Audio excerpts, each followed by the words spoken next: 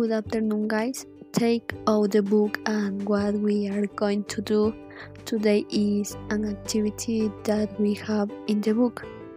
Page number 9 that did with expression. As you can see, have a person here which expresses feelings and emotion.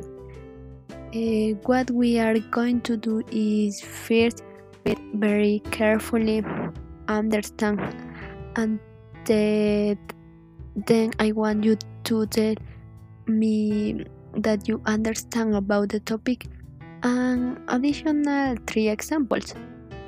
Okay, start, guys.